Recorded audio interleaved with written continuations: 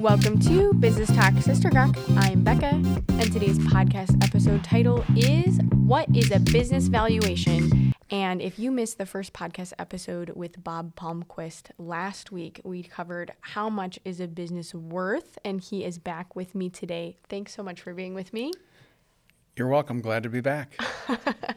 Bob has done business valuation for quite some time, and you've been with Northspan for over 30 years. That's correct. And wow, and I'm so excited to have him back because this whole knowledge transfer thing of people who are looking to see retirement in view, they have so much knowledge to share. So Yes. I'm so happy to have you back with me. This week, my first question for you is about reputation of a business. And does that have anything to do with the valuation process? Because I was just wondering a little bit about that. I know we talked a little bit last week, but Probably don't get into a really big piece of reputation, but I mean it does come into play kind of big picture wise. If a business has a good reputation, they're experiencing good growth, a good level of business.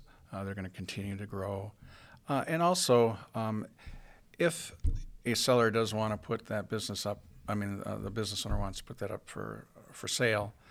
Obviously a business with a good reputation is more marketable than one that isn't. right. Okay, so now I want to get into like the true nuts and bolts of valuation because I think that I just got too excited and skipped over it. So what goes into that process and why do people typically say I need to get this done? Well, there's a lot of reasons for getting a business valuation. Obvious one would be wanting to know what the value of the business is because you're thinking about selling it. Mm-hmm.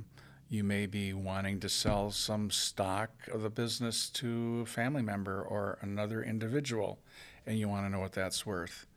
You may be wanting to update your buy-sell agreements with their partner if you've got a partner, Mm-hmm. and you need to know what the value is for updating those agreements. Yeah, so what's the difference between getting like an independent third party and just doing it yourself?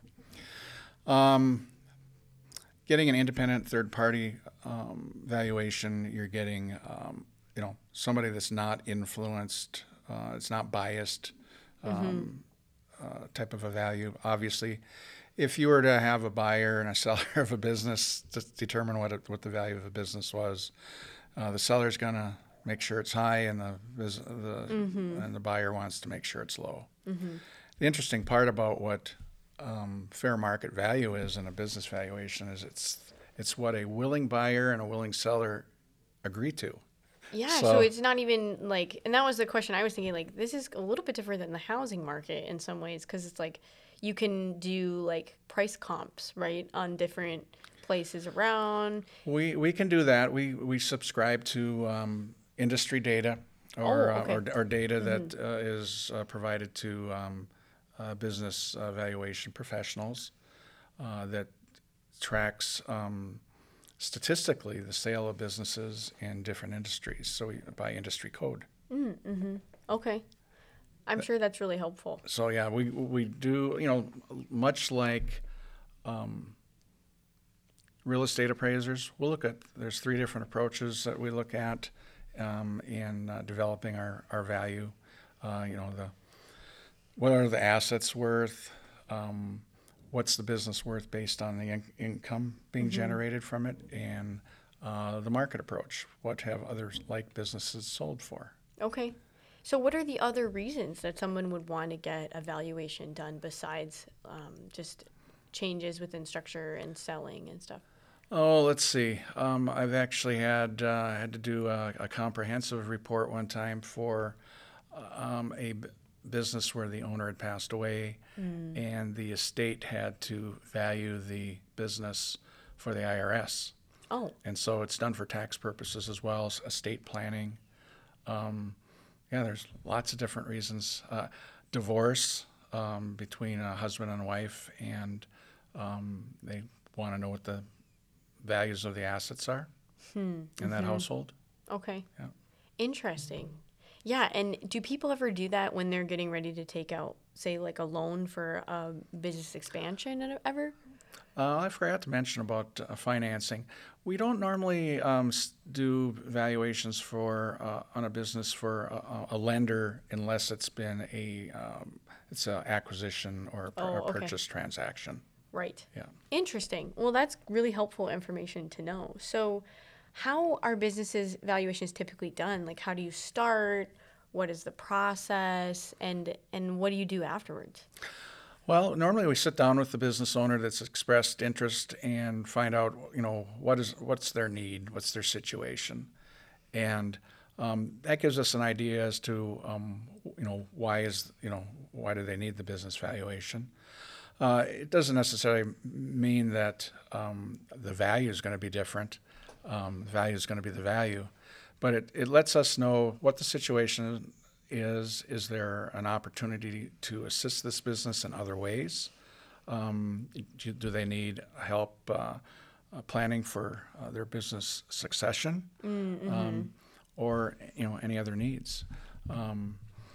Again, it can be a number of different motivations or motives for having a business valuation done. Then we lay out, they want to know what the cost is. We lay out the cost based on the type of report that they want. And in some cases, we may even have some resources to help cover the cost for that business owner, the cost of that valuation. Yeah, well, and I think that right now, especially for a lot of people who are looking to retire, is a great time to get that done because from what I've heard, a lot of places, a lot of states are offering almost like a grant to help pay for those valuation costs because they want to keep those businesses moving to the next generation. Well, I know at the Northspan Group, we did get, we got a USDA Rural Development Grant a couple of years ago, a Blandin Foundation grant. And we've also gotten support from the Iron Range Resources Board for helping underwrite some of the costs of business valuations. Well, and that's a really good tip for anyone looking to do that in the future. And if you're preparing, definitely check out what programs are available within your state because there may be a way to do it even cheaper than you realize. So why do people get business valuations typically quietly? I know we talked a little bit about it before, but do you think that there's some tips on that you have for if you're thinking about getting ready for evaluation, here's how I would go about it? Well, I know a lot of business owners are really concerned about the confidentiality of getting a business valuation done, especially if it's going to be used for a lot of different reasons, but the most common one would be is if they're thinking about putting the business up for sale. They want to, maybe make sure that they aren't alarming their employees or putting any primary customers at an uneasy situation that they might be losing a customer. Mm-hmm. But I would say that most of the business owners that we work with are always worried about, and are not worried about, but concerned that the process that they go through is confidential, and we always approach it that way. Okay. Yeah. So what is the amount of time that a business has been around factor its valuation? Yeah, it does. It does make a difference. Primarily, though, if it's a really new business and it doesn't have much of a track record. Let's say it's been in business for less than 2 years. Oh wow. Okay. It's pretty hard to come up with good trends. The first year or two may not have even been profitable. Mm-hmm. It's really difficult to value those types of businesses. A business that's been I would say around for 5 or more years is a much. It's got better information available. Mm-hmm. Information is going to be more meaningful for doing a business valuation. Yeah. Okay. So if someone's getting ready to go do a business valuation, what do you think? Like right out of the way, what do they need to have organized and ready to go? Right. We're wanting to know a little bit of we want to know the history of the business, description of the business. What do they do? Where did they start? Where have they been, and where are they going? Okay. So we get a good sense of that business. We're going to want to see 3 to 5 years of financial statements. Okay. Because the thing that really drives the value of a business valuation is going to be the income generated by that business. So I rely, the income approach really is very impactful and is going to be the leading method that's going to determine the value of that business. We're wanting to see if they've had if they've sold stock in the business, had any stock transactions in the past. Mm-hmm. Most of the time they haven't. It's have there been any other valuations that have been done, and for what purposes? So we're really trying to get the lay of the land. If they have a sizable amount of assets, fixed assets like equipment or real estate, have they been recently appraised? Oh, so that's something most people have to do before even getting to this point? They don't have to. The thing that, if I get to the point where I believe the value of the fixed assets are going to be the driving force behind the value of the business, then yes, I'm wanting to know what, it might behoove them to get an opinion of value or an actual appraisal on their fixed assets. We're not a real estate appraiser. We're bigger picture. We look at what the value of the business is from as a whole, not just what is the fixed assets worth. Okay. No, that's good to know. And another question I had while we were going through this, I was like, oh man, because you keep mentioning like the stock of a business. Does the type of business filing that they have make a big difference?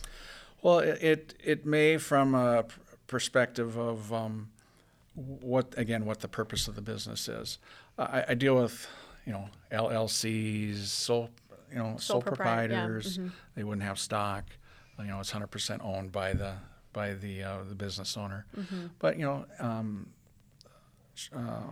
subchapter S corporations, C corporations, those are going to have stock. They have so much authorized stock out there and outstanding stock.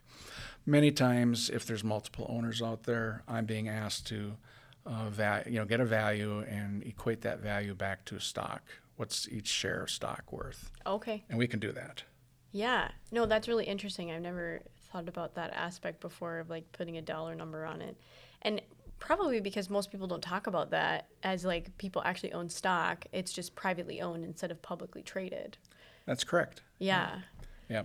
On publicly traded stock, it's easy to find out what that stock's worth, but it changes on a daily basis. And right. And when we do business valuations, we're doing it as an effective date. Let's say the last financial statement we get is for December 31st for 2021, mm-hmm. and somebody comes to us and wants a business valuation done today.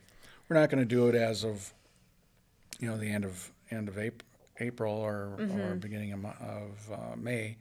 We're going to do it as of December 31st, 2021. Right, because that's when you have all the data to say this is exactly what it was worth at this point in time. Correct. Mm-hmm. Yep. I also like to get, if a business does anything forward-looking, like projections or budgets. Okay. I'd like to get those too, to understand what their expectations are for future growth. Okay.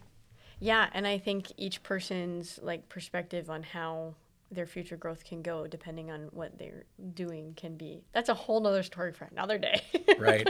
I don't. There aren't too many businesses that I work with that we've provided valuations for that have budgeted more than 1 year out. Oh, okay. Yeah. All right. Yeah, no, that's good to know. So what are the most important things you recommend a business owner have organized and maintained over the lifetime of their business to ensure that they're not disappointed when it comes to a business valuation? Well, I think is keeping good records as far as financial records, making sure your taxes are up to date, your tax returns are filed timely and they're up to date. Mm-hmm. As far as other information, it's good to know who are your customers? What's the mix of your customers? Do you have any? Are you reliant on one primary customer? Is there a concentration risk there? Oh, okay. Yeah. So like diversity of who you serve is Right. really important. Right. Okay. And we'll also like to look at, what kinds of, receivables do they carry? Do they do a good job of collecting on those receivables? A lot of, I have a lender background, and, a lot of what I do, and I analyze the financial statements for a business valuation, a lot of what I learned when I was a lender and analyzing financial statements really has been helpful. Okay. Yeah, I want to dig into accounts receivable just a little bit because I think a lot of people don't even think about that part of their business. What do you have any kind of healthy numbers of like, this is what I see is really good and it's okay to like write off bad debt of this much annually or anything like, because I think most people don't even know that they could probably write off bad debt or even know what it is. I think it's important for a business to have a good policy in place for how do they handle receivables that are getting old, and you get to the point where you've pretty much identified them as being not collectible. You need to write those off. Okay. Yeah. So not just keep them on your books and be like, such and such owes us $25 from like 5 years ago. Right. And yeah. and that happens in business. I mean, you're gonna have an account that's not gonna pay, and you can't collect on it, and you have to write it off. But we look at trends. I mean, you don't want to see it as being an increasing trend, because then you start wondering if maybe they should not be, providing terms or credit to certain customers. No, yeah, that's really helpful information. And from a third-party independent perspective, what is something that you just wish more business owners knew, like right at the start of their business when they get it going? What would you say, man, I wish people would start here because it would make things a lot easier later on? As far as having information available, or just how they manage their business? Both. Excuse me. I think it's still, I rely a lot on the financial information. Okay. So I just want to make sure that they have their financial information, in hand. It's in good, presentable shape, and not just for me, but if they are looking at selling their business later on, if they can provide that to a potential buyer. Okay. Like keeping receipts, making sure you're balancing your accounts, right? Yeah, I think it's good that they keep good records, good accounting records. Yeah. Yeah. No, yeah, that's really great information. And I want to make sure that we get into the Gawk portion of this episode. But I had one more question for you in regards to what do you think is like the future of, because we've been talking about boomers retiring and getting valuations, what do you think is going to happen? Well, it's interesting. I have a feeling that anybody that's doing business valuations is going to be buried with work soon. They call it, a term that's being used out there is the silver tsunami. Yeah, right. And I know there were numbers that were thrown out there, $10 trillion worth of wealth transfer being expected in the next decade. Okay. And we're starting to see that now. I mean, our firm is busy doing business valuations. Most of them are for either supporting acquisition financing for the business or providing some support for a business owner that's looking at doing succession planning for their business. And so it's the trends that are out there are it's the business appraisers out there are going to have plenty of work. That's not going away anytime soon. Now, the issue would be, given the fact that there's going to be a lot of businesses available for sale, there may not be as many buyers out there. Right. Yeah. So one of the topics that has come up recently within our industry has been the valuation industry, is that the fact these businesses may have value, but there's going to be a lot of competition for businesses that you can acquire. Okay. Yeah. And so marketability is going to be a big part to selling your business, making it as attractive and marketable as you can. Yeah, no, absolutely. I do think that as well. Like one of my friends and I were talking, and I was like, man, it is the best time in the world to be a young entrepreneur because you have the pick of like business has been you're like in business over 25 years, ready to get on the market. You can start something new. Like there's so many options that it's like any kind of low risk way to get in, there's a lot available. Right. And right now, if you were to look at bank financing, you've got the bank lenders are pretty open to offering loans for business acquisitions. Okay. Yeah, good to know. Yeah. Awesome. Well, how can people find you? I want to make sure that gets in this episode. They can find my contact information at the Norspan Group's website, which is norspan.org, and just click on who we are, and our staff pops up. Awesome. Thank you, Bob. Yeah. And I want to transition now into the gawk portion of this episode. And I'm really excited about it because it has to do with your truck. And I've been like thinking about this for a while, like, what are you going to tell me? So tell me a story. Well, and this is pretty recent. This was just this last weekend. I think everybody likes robins, right? They're the bird? They're nice birds. Okay, yeah. Yeah, and they're usually a sign of spring. And when you're up in northern Minnesota, like we are. Yeah. It's a sign. It's a sign of spring. I've always liked robins up until this last week. I came out on Saturday morning and found that there must have been half a dozen robins sitting on my truck deciding to poop. So a lot of bird droppings on my truck to the point where I actually had to go out and wash it. Oh wow! And I was a little disappointed that the black plastic on my mirror was actually discolored after I washed it. Really? So now I'm trying to figure out. What are you feeding your robins? Yeah, they're well fed, and there's a lot of them. I think I've seen a dozen of them at one time. Okay. In our yard, but on Monday morning I came out, and again, several droppings on my mirror, and so I went in, grabbed a bucket of water and soap, cleaned it off, went back in, grabbed my cup of coffee.